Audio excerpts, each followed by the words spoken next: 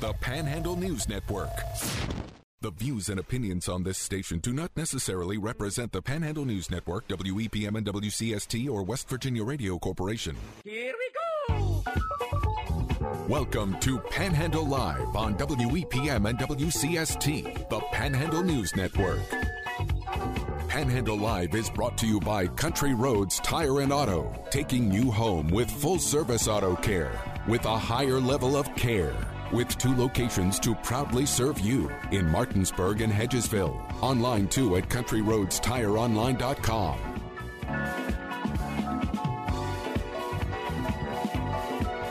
Here are your hosts of the 2022 and 2023 WVBA Talk Show of the Year, Jordan Nicewarner and Marsha Chwalik.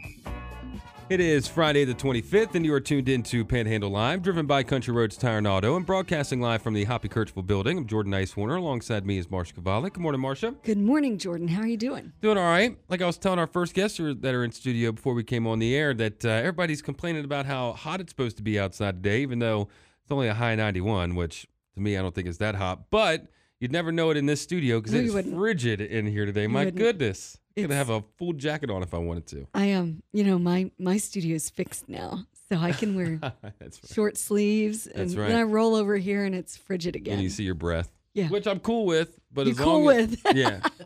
As long as that flips to the other extreme in the wintertime, I'm okay with that. I don't think it will. Okay with that. It doesn't work that way here. But yeah, it's a big Friday. Marsha, of course, we got high school football kicking off around the state today, especially here in the Panhandle. If you missed any of our conversations about that, if you're a little bit late to Panhandle Sports Live, you can listen back to it a little bit later on on our Panhandle News Network Facebook and Spotify page. But we'll get to all that. And our first guest, Marsha, are in studio. So happy that they could join us in studio. And she's been here before, but Toni Weisburg is with us. She's the founder and president of Faith Feeding Freedom. Her guest, the organization's secretary, Marty Keesecker, joins us as well. Welcome in, both of you. Thank you very much. Thank you for having us. And so I reached out to you because I had just a bunch of questions, Toni, because we covered one of the recent city council meetings, and it was revealed there that they were starting to make changes in who they allowed to be downtown, providing services to some of the homeless.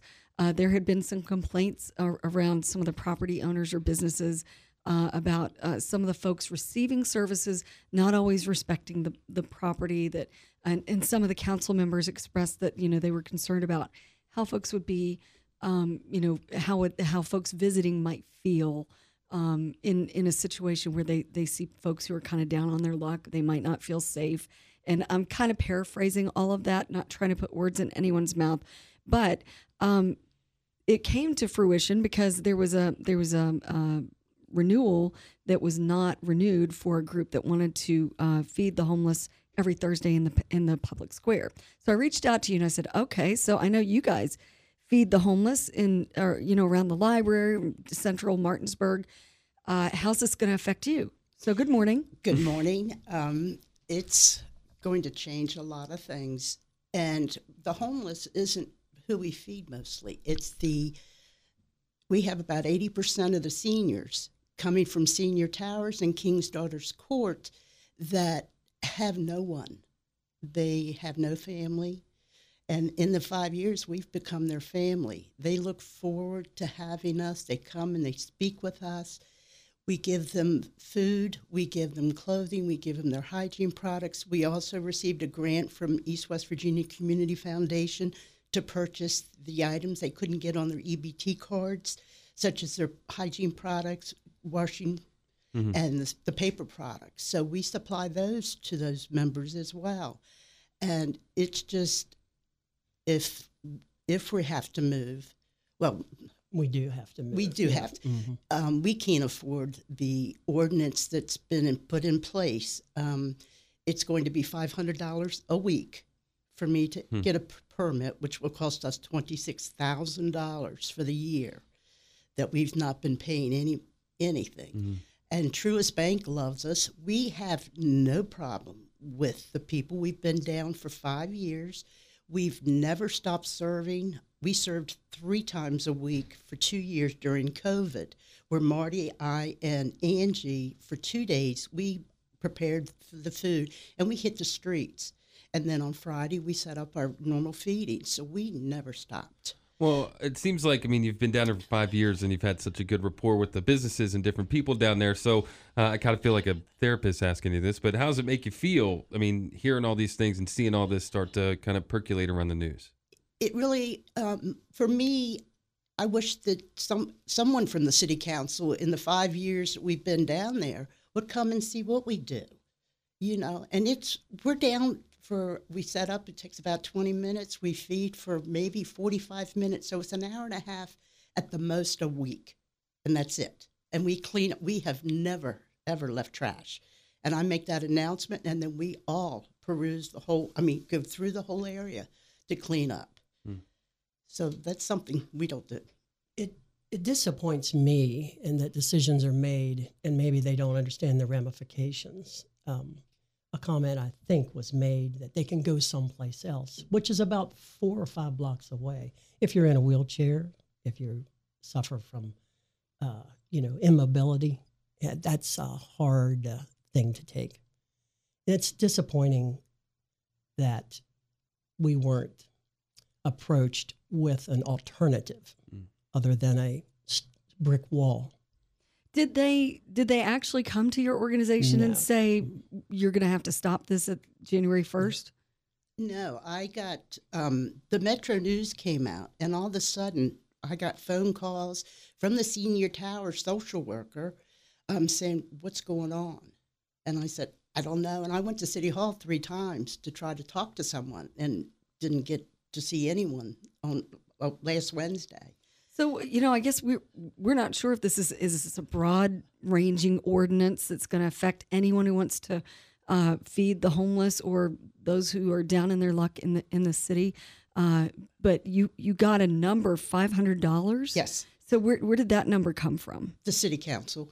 So they said in order for your organization to continue. Yes. So it is going to affect you. Yes. Definitely. Oh, yeah. We can't afford that. So what we're going to do, and I'm going to ask everyone today in the downtown area, if you have a place for us to move to, we'd be so appreciative that, because there's a lot of private property downtown. So that would solve some of those issues if you were able to serve out of a building. Well, no, I don't even have to serve out of a building. It could be a parking lot. Yeah. Church parking lot, something like that. Church parking lot, the Elks parking lot, Presbyterian church is all right there. That's private property. So I'm asking them now to really think about it. It's God's work. He called me to do it, and I took a step of faith, and that's how Feeding Freedom came to be. I took a step of faith to feed anyone that needed it, and then the freedom is to release them from whatever's holding them. And the seniors are being just devastated, especially now with the cost of everything going up. They can't afford anything, and I'm one of them, so I know the struggles. I had to get a job, so I'm working now at 69 years old. Yeah. I'm sorry, go ahead. We see, towards the end of the month, we see an increase in visitation to our site because of, I guess, the elderly's checks aren't quite lasting till the end of the month. And so what we're trying to do is supplement their food budget, basically. Well, and this really comes at an inopportune time because, I mean, right now the weather's fine, right? But once we get into the wintertime and things, when people, I'm sure your numbers really start to pump up at that point. I mean, that's when people need you the most, and that's when this $500 will really start to be hitting you. Yeah, because we're good until the end of the year. Yes. But then, okay. Yeah, and we have to. Even if we had a benefactor that would say, we'll give you $26,000, I wouldn't want to see $26,000 spent on a fee when it could be used much more productively. So bring us up to date right now as it stands, because the ordinance is going to be enacted in January, I understand. How many times are you feeding? And again, how many folks are you servicing every week? We feed every Friday at 11:30, and we feed 75 to 100 people. There's probably about 30 people waiting for when I pull up. Yeah. And it's going to impact, there's going to be a lot of hungry people downtown Martinsburg. We treat these groups of folks, I think, and I'm guilty of it too. We say, oh, the homeless, the downtrodden. It's just such a wide collection of people, some of whom are only getting their meal for the first time on a given day. Yes. And we only have maybe 3 to 5 homeless people that we serve. The rest of them are residents of Martinsburg. Yes, the elderly. Mm-hmm. And they've been born and raised there. They know no other place. Is there any way that you could petition the city and say, look, we've got this track record. We clean up afterwards. We're not part of the problem? I asked for an appeal to see what I needed to do to appeal the decision. And they said I can't do it until the first of the year. When the ordinance is actually enacted. Yes. And that means that you potentially could miss a number of weeks feeding people. Yes. That's correct. Unless you there's an outlay of cash, $500 each time you want to do it. Plus, presumably you have to go before the city council and get the permission to continue anyway. Gina Long is the one that I would go to. I've gone to her for years to get the permits to be able to serve. And then we have special events each year. We just had our back-to-school backpack program. We gave out 100 filled backpacks.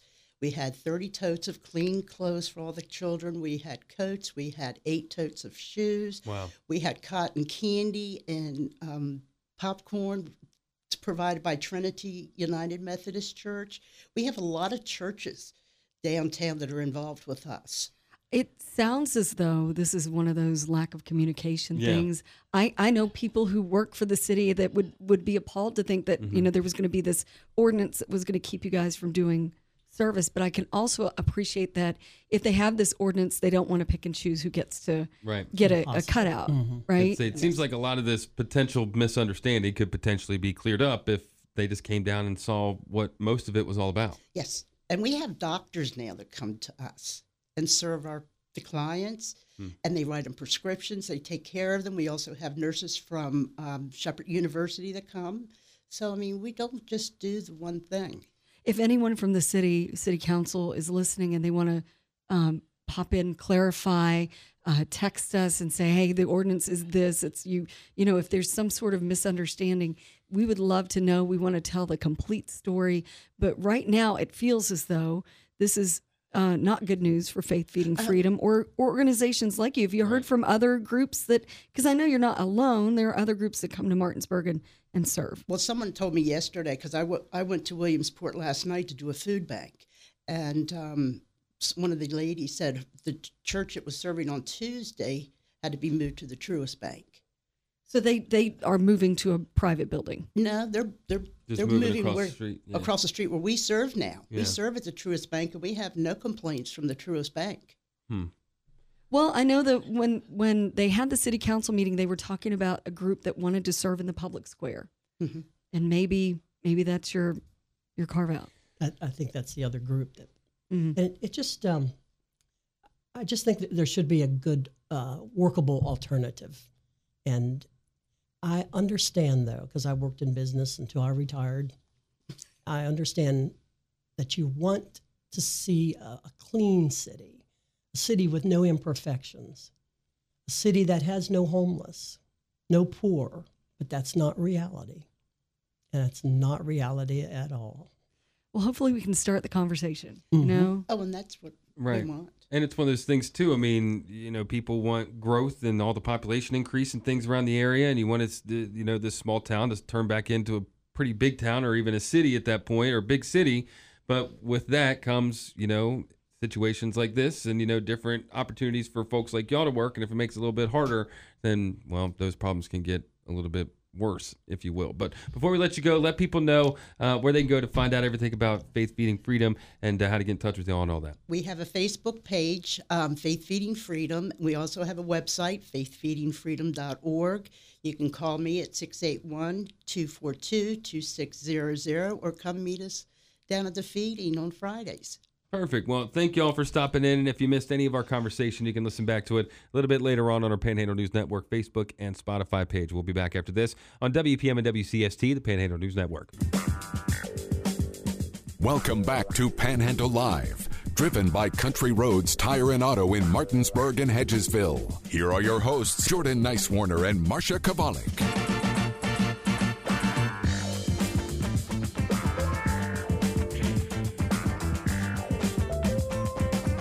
Welcome back to Panhandle Live, driven by Country Roads Tire and Auto, broadcasting live from the Hoppy Kirchville building. I'm Jordan Nicewarner. Alongside me is Marsha Chwalik. And Marsha, it may feel, well, today it's supposed to be hot, so it still feels like it's summer outside, but it may be starting to feel like fall. But that doesn't mean over in Jefferson County with the Parks and Rec that they're not still in full swing.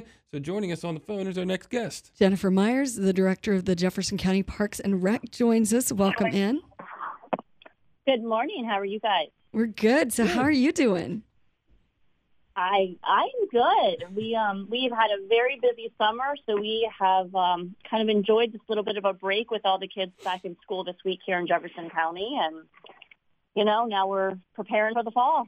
Well, give us a little bit of a recap of all you've had going on over there this summer. I know you've had concerts and camps, so what's been some of the highlights? Yeah, we did. So we just last week we ended our 12-week run of free concerts in the park every Thursday night for the past 12 weeks. We have had free music thanks to the Levitt Foundation and the grant we received from them. So that's been a lot of fun to kind of enjoy being outside on Thursdays here with the amphitheater.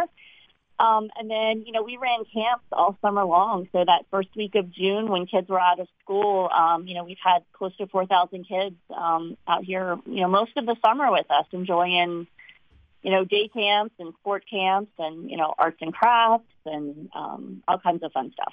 And we just had a story in our news prep this morning about a national study or an international study about how kids, especially girls who are sedentary in their, young adult or teen years are at more risk for a specific kind of heart disease.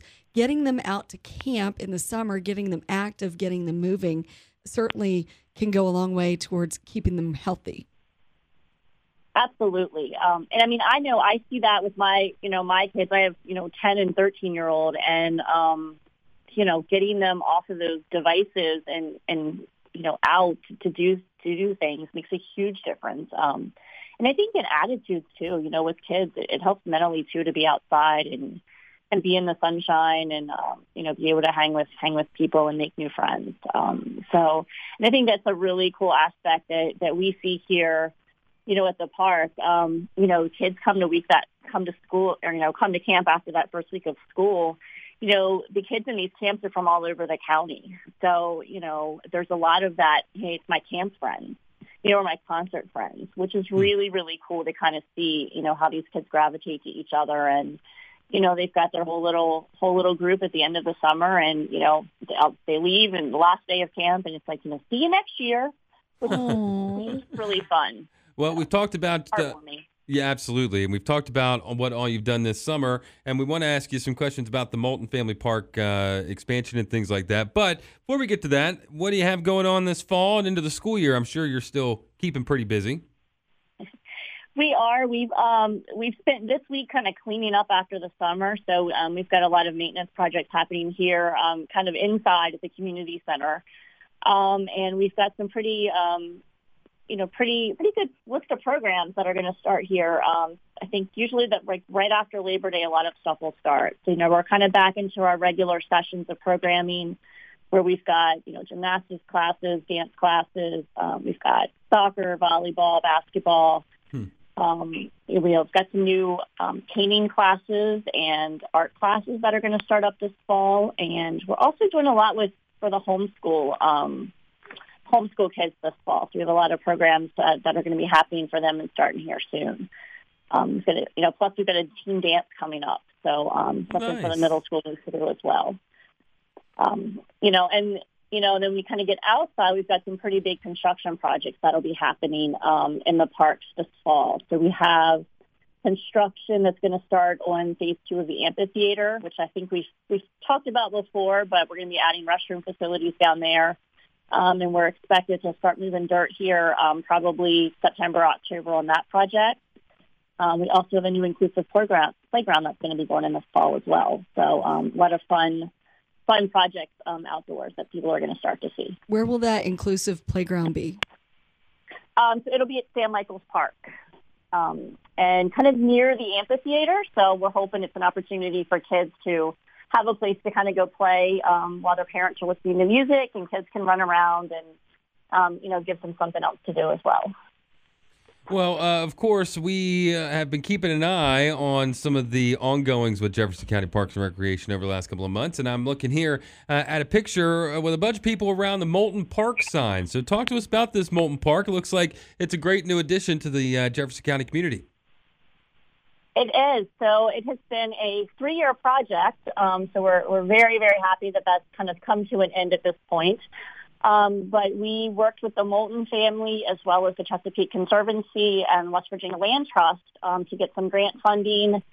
And we were able to, purchase a piece of property from the Moulton family to expand, what is the current Moulton Park. Mm-hmm. So it is about a 83-acre parcel. So Moulton Park altogether now will be about a 90-acre park right down along the Shenandoah River. Which is, a tremendous asset we have here.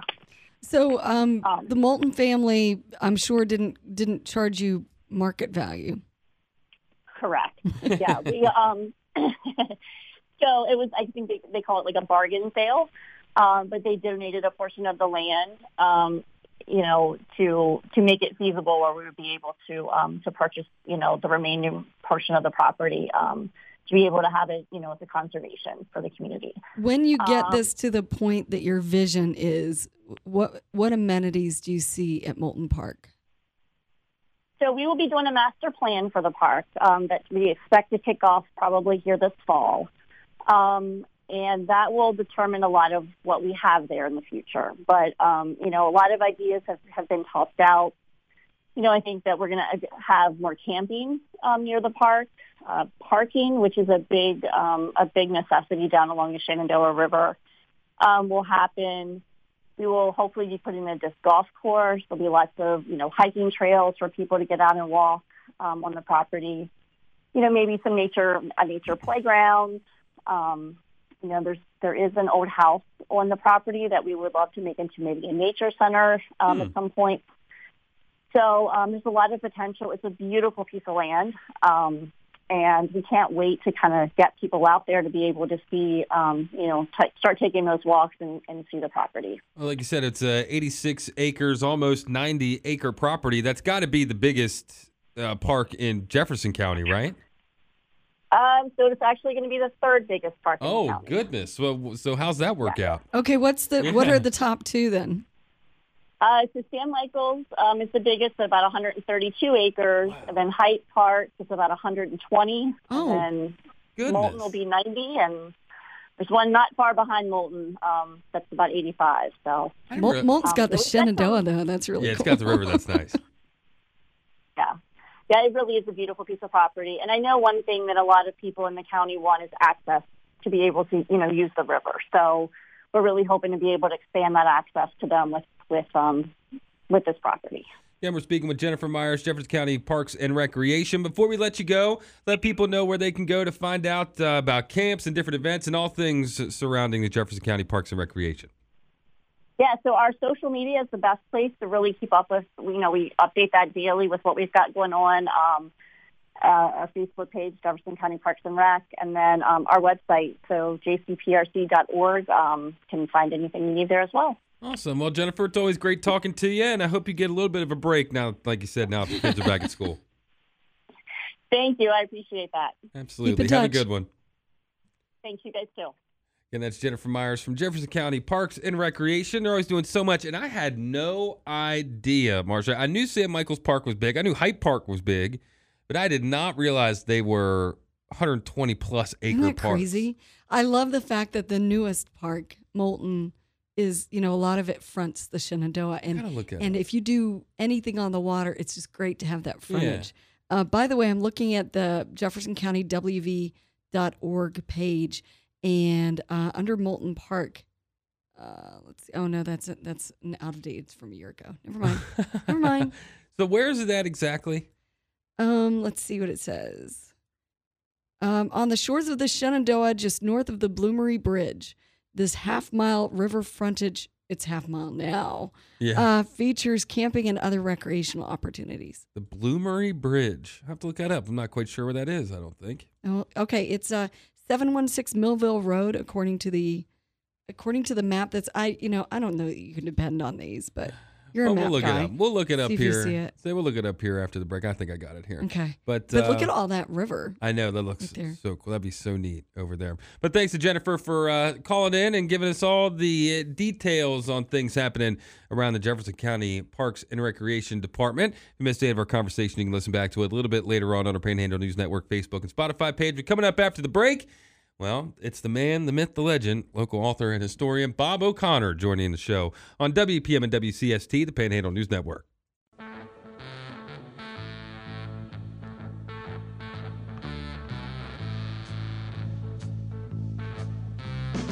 Welcome back to Panhandle Live.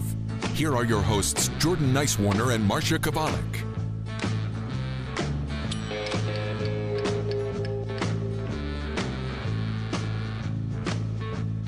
Welcome back to Panhandle Live, driven by Country Roads Tire and Auto. I'm broadcasting live from the Hoppy Kirchville building. I'm Jordan Nicewarner. Alongside me is Marsha Chwalik. If you missed any of the show, you can always listen back to it a little bit later on our Panhandle News Network Facebook and Spotify page. But joining us in studio, well, to talk all kinds of local history, but most importantly, or more specifically, talk a little horse racing history from around the Eastern Panhandle. Local author and historian Bob O'Connor. Sir, good morning. Hi there. How's everybody? Good. How are you? I'm distracted because he handed me a book to look at. That's a big book. A big old book with a bunch of pictures, so Very Marsha's cool. locked in over there. But Bob, Lots of pictures. well, before we get to the books you brought in and talk about some of the history around the West Virginia Breeders' Classic, well, how you been this summer? You been staying busy? I'm good. That was a fun event there inside the huddle that I saw you at. That's right. It was good to see you out there. I knew you were going to be there, but it was still exciting to see you walking down that big Well, old it was hill. good to see Andrew, too, because he used to be here Mm-hmm. That's right. in your chair. That's right. That's right. What are you trying to start, Bob? No, I'm Me. just saying that. He's No. a former grad of He is. And WEPM. we loved having him here, and it's neat to see, Right. alumni. And unfortunately, we had to leave before Toni Caridi got going in his He was- talk. Did he say anything inspirational? He was good. He's always good. Yeah. Well, cool. So it's He's apparently a veteran. He is a Yes, vet of he those is. things. He can certainly talk about West Virginia sports. Yeah. well among West Virginia sports, hyper local, happening today. And this sneaked up on me, and I should have, because I should have listened or read the press release, and I would have put the date in. But the Breeders' Classic, right? The West Virginia Breeders' Classic, right? Yeah, but that's not tonight. So tonight is the Charlestown Classic. Right. Okay. What's the difference? Well, they're two different races. The West Virginia Breeders' Classic is for West Virginia bred horses only. Okay. Mhm. So that is the distinguishing feature. They're both huge races. They both have, big audiences and big betting and lots of money and all of that. So the Charlestown Classic is happening Is today. tonight. But Yeah. you're but in. my book comes out today, and I will have it for the first time at the races tonight. Gotcha. Okay. Okay. So of course, Show it for the audience. yeah, I'm showing it for everybody here in the studio. Of course, they can get it from you at the race, but where else Right. can they get it?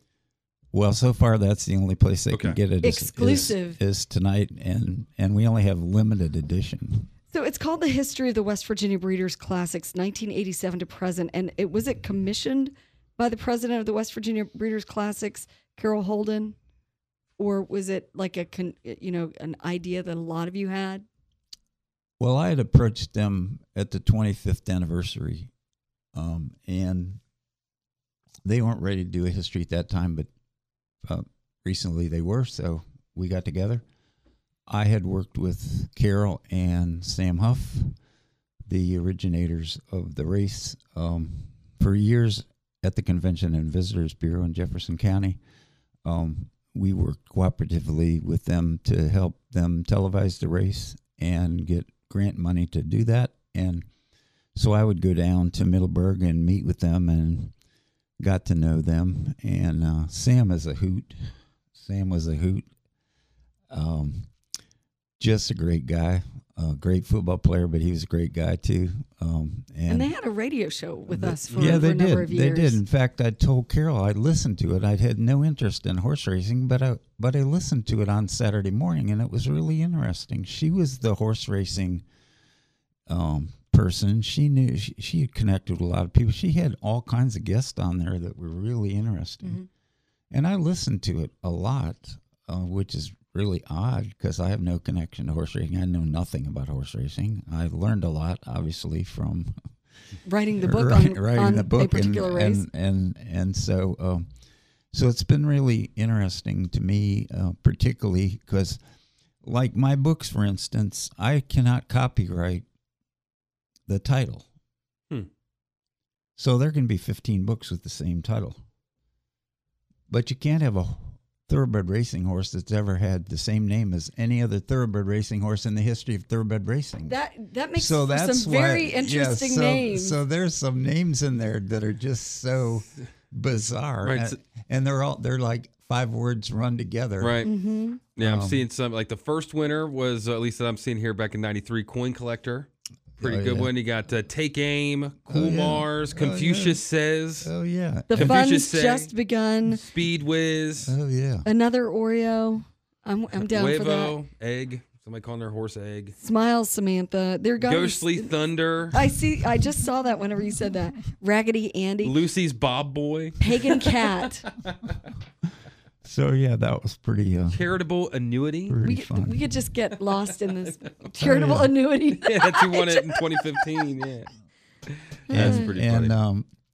And also I learned that that the horses have a tattoo in their under their lip, which has a number which they check before the race, so you don't switch horses on them. And so I'm wondering how the horse sits still for that tattoo. Well, that takes a special skill set. Well, this is Bob. This is a pretty big race, right? The West Virginia Breeders' Classic. I mean, you got a big purse. You got a lot of people coming out to try and win this race. But what makes, I don't know if you can answer this question per se, but what is it about this area? What is it about, Charlestown? Why is it that this seems like such a hotbed for thoroughbred racing, especially across the state of West Virginia, because you don't really see it anywhere else? Well, it always has been a hotbed. And I read recently that 11% of the people that live in Jefferson County are in some way affiliated with horse racing. I would believe that because they're growing the hay, Right. they're training, they're boarding. Some of them are riding. Is it just because it's just rolling and farmland around here type of thing? And it's the trickle-down effect. You need employees to do all this. Yeah. I just read that Jeff Runco, one of the top owners and trainers, has 65 employees at his farm. Wow. Well, you don't think of a farm as having 65 employees. That's a big farm.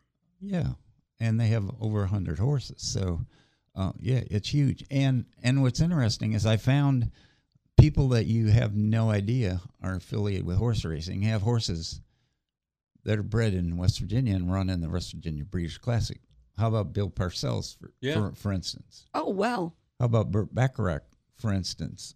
You don't think of these guys as people that have horses, but not only do they have horses, they have West Virginia horses, and they have horses that ran in the West Virginia Breeders' Classic. So, we ever had this is a kind of, well, it's not off topic, but somewhat of a random question that, again, you might not have the answer to. Have we ever had a horse from West Virginia, like, place well in the Kentucky Derby, any of the big races, anything like that you know of? I can look that up myself, I guess. But. I do not know, but I know that the recent horse that was a Triple Crown favorite called Big Brown had some kind of connection to a trainer or something at Charlestown. So I do know that, but I don't know. I do know that one of the winners of the Kentucky Derby, a jockey named Wink Winkfield, was affiliated with Charlestown later in his horse racing career. He actually trained jockeys at Charlestown. He won the Kentucky Derby 2 times. I think it was 1901, 1902. This may be the largest book that I've ever seen. Big book. Yeah, that you've if done. you put that on your coffee table will never move even in an earthquake. Okay. But what I like about it is, and of course, you're a historian, so you're all about, the words and the history, but it has so many pictures. It does. It has a pictures picture of all the winners. And each race shows the winner, who owned it, who the jockey was, who the trainer was, who the breeder was, the length of the race, the time of the race, how many minutes and seconds How it did was, you get who was these? first place, who was second place, who was third place, and all the way down to 10th place. Usually these are handed to the owner or the trainer, or but Well, so they the keep Breeders' they keep all Classic these? has the files of all these, so a lot of it was scanning. And it's funny, Is that the name of the horse? Yeah, help a brother. and it's funny too that you see the people in 1987, and then you see them in 2022, and you notice that their fashions are different. Right. Okay. As the years went by, and you see the same people winning every year, and so one of the people that's in all of the pictures is Ronnie Marcus from Charlestown, who used to be my boss, and so I give him a hard time. I says, "Boy, you're in every picture in every year, Right there in the winner's circle. Yeah, I just love back in 2018, you had Late Night Powwow that won, and all one word, running to love you. Yep.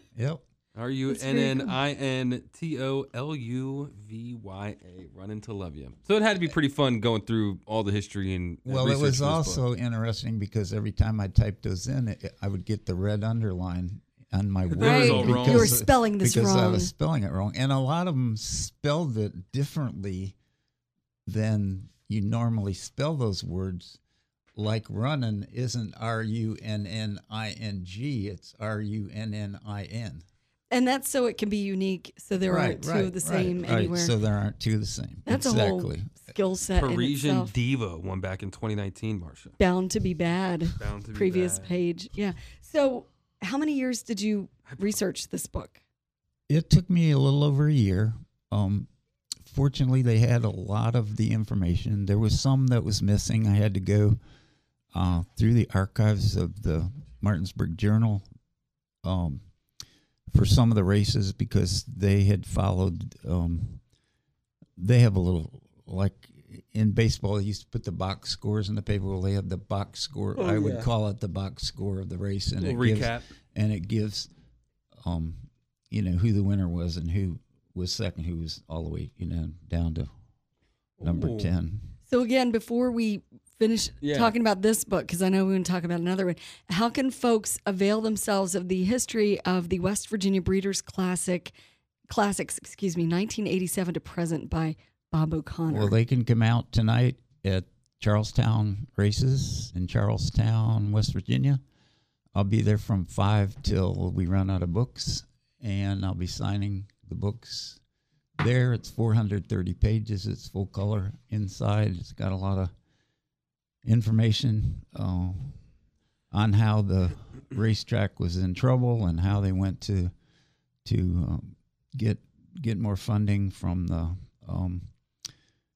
slots, and who's instrumental in starting it, all of the people that were involved, and all the people along the way that have really been instrumental in keeping this dream of Sam Huff's going. So it's really an interesting book. I enjoyed putting it together, and I'm sure there'll be some interest tonight. And then it'll be available at the West Virginia Breeders' Classic, which comes up in October, and it'll be available at other places from here on out. But this is the premiere. This is the premier event, yeah. And again, we're speaking with local author and historian Bob O'Connor. You brought another book in here that really interests me because I am a fan of listening to a theory, a counter theory, conspiracy theory, however you want to call it, every once in a while. And there are certainly conspiracy. Well, conspiracy, that's a bad word to some people. So whichever way you want to take it. But this guy certainly has a lot of those theories revolving around him, and especially the trial of Lee Harvey Oswald, which your book, The Trial of Lee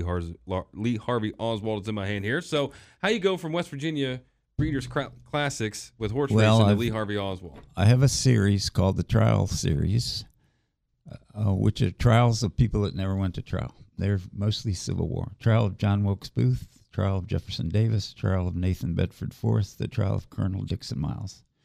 And then I decided to go crazy and do the biggie of all biggies, trial of Lee Harvey Oswald. You want to bring that kind of energy on yourself. I'm here for it. Oh yeah. Well, it's something that I lived through.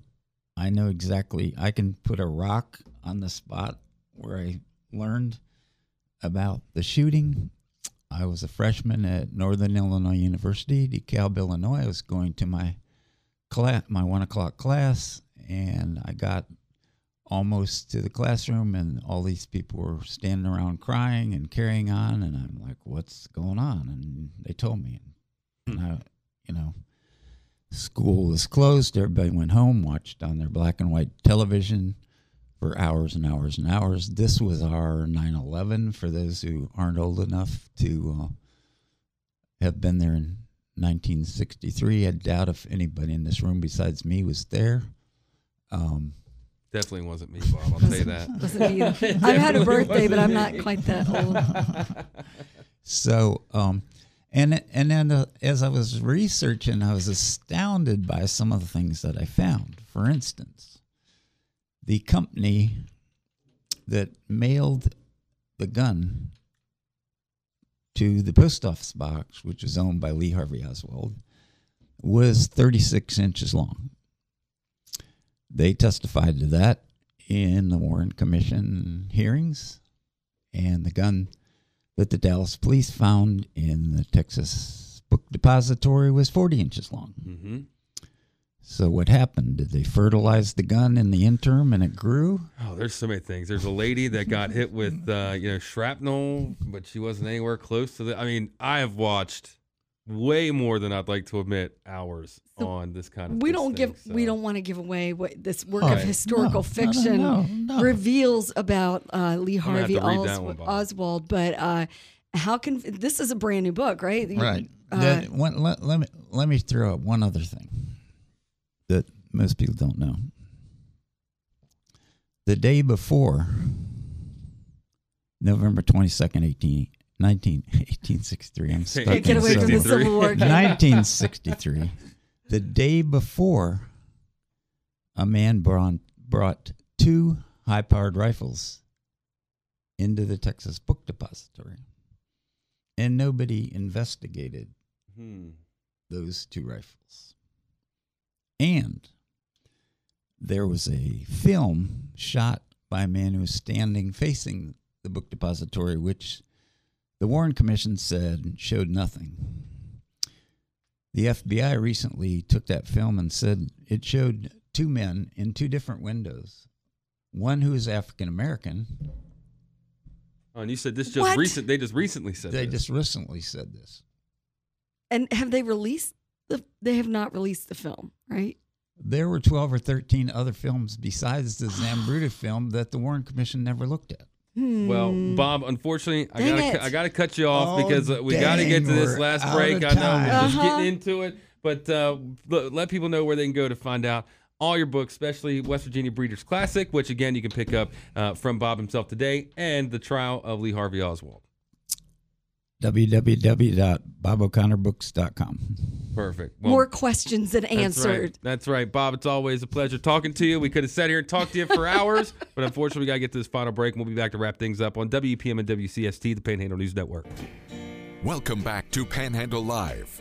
Here are your hosts, Jordan Nicewarner and Marsha Chwalik.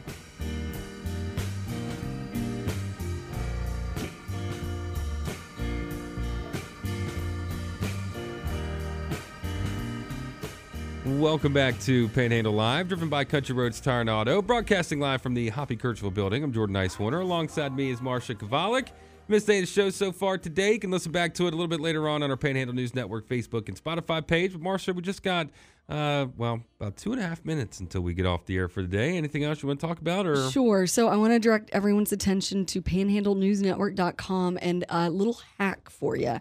Because if you just go to the splash page and you just look to the local news there, it's being dwarfed right now by high school previews. Yeah. So if you want to get other stories that are not sports related, also, I thought you were closing us out with all your news stuff. I was trying to find it. It's been busy. We have been busy over on panhandlenewsnetwork.com. So there's like a little drop-down menu for news, and you can click Eastern Panhandle News, and you get a lot more choices as far as which stories that you also want to read. So also one of the things that I think people might find interesting is Al Gage covered the meeting yesterday, the Berkeley County Commission, and had a little blurb from Anthony Deleghetti talking about a memorandum of understanding for MS4, which is the wastewater, the municipal separate storm sewer system.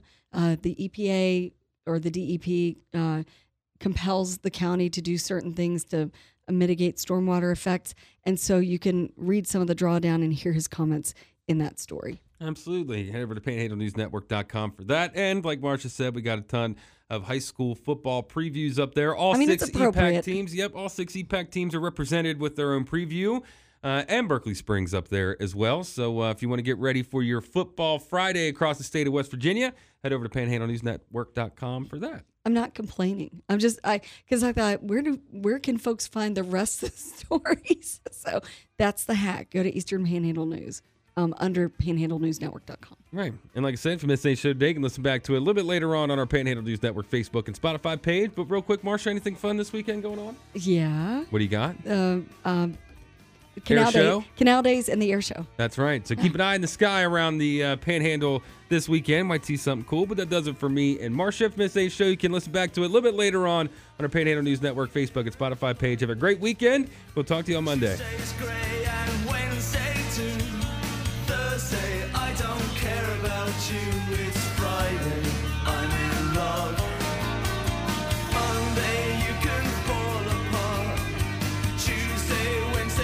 WEPM Martinsburg and WCST Berkeley Springs, a WVRC media station.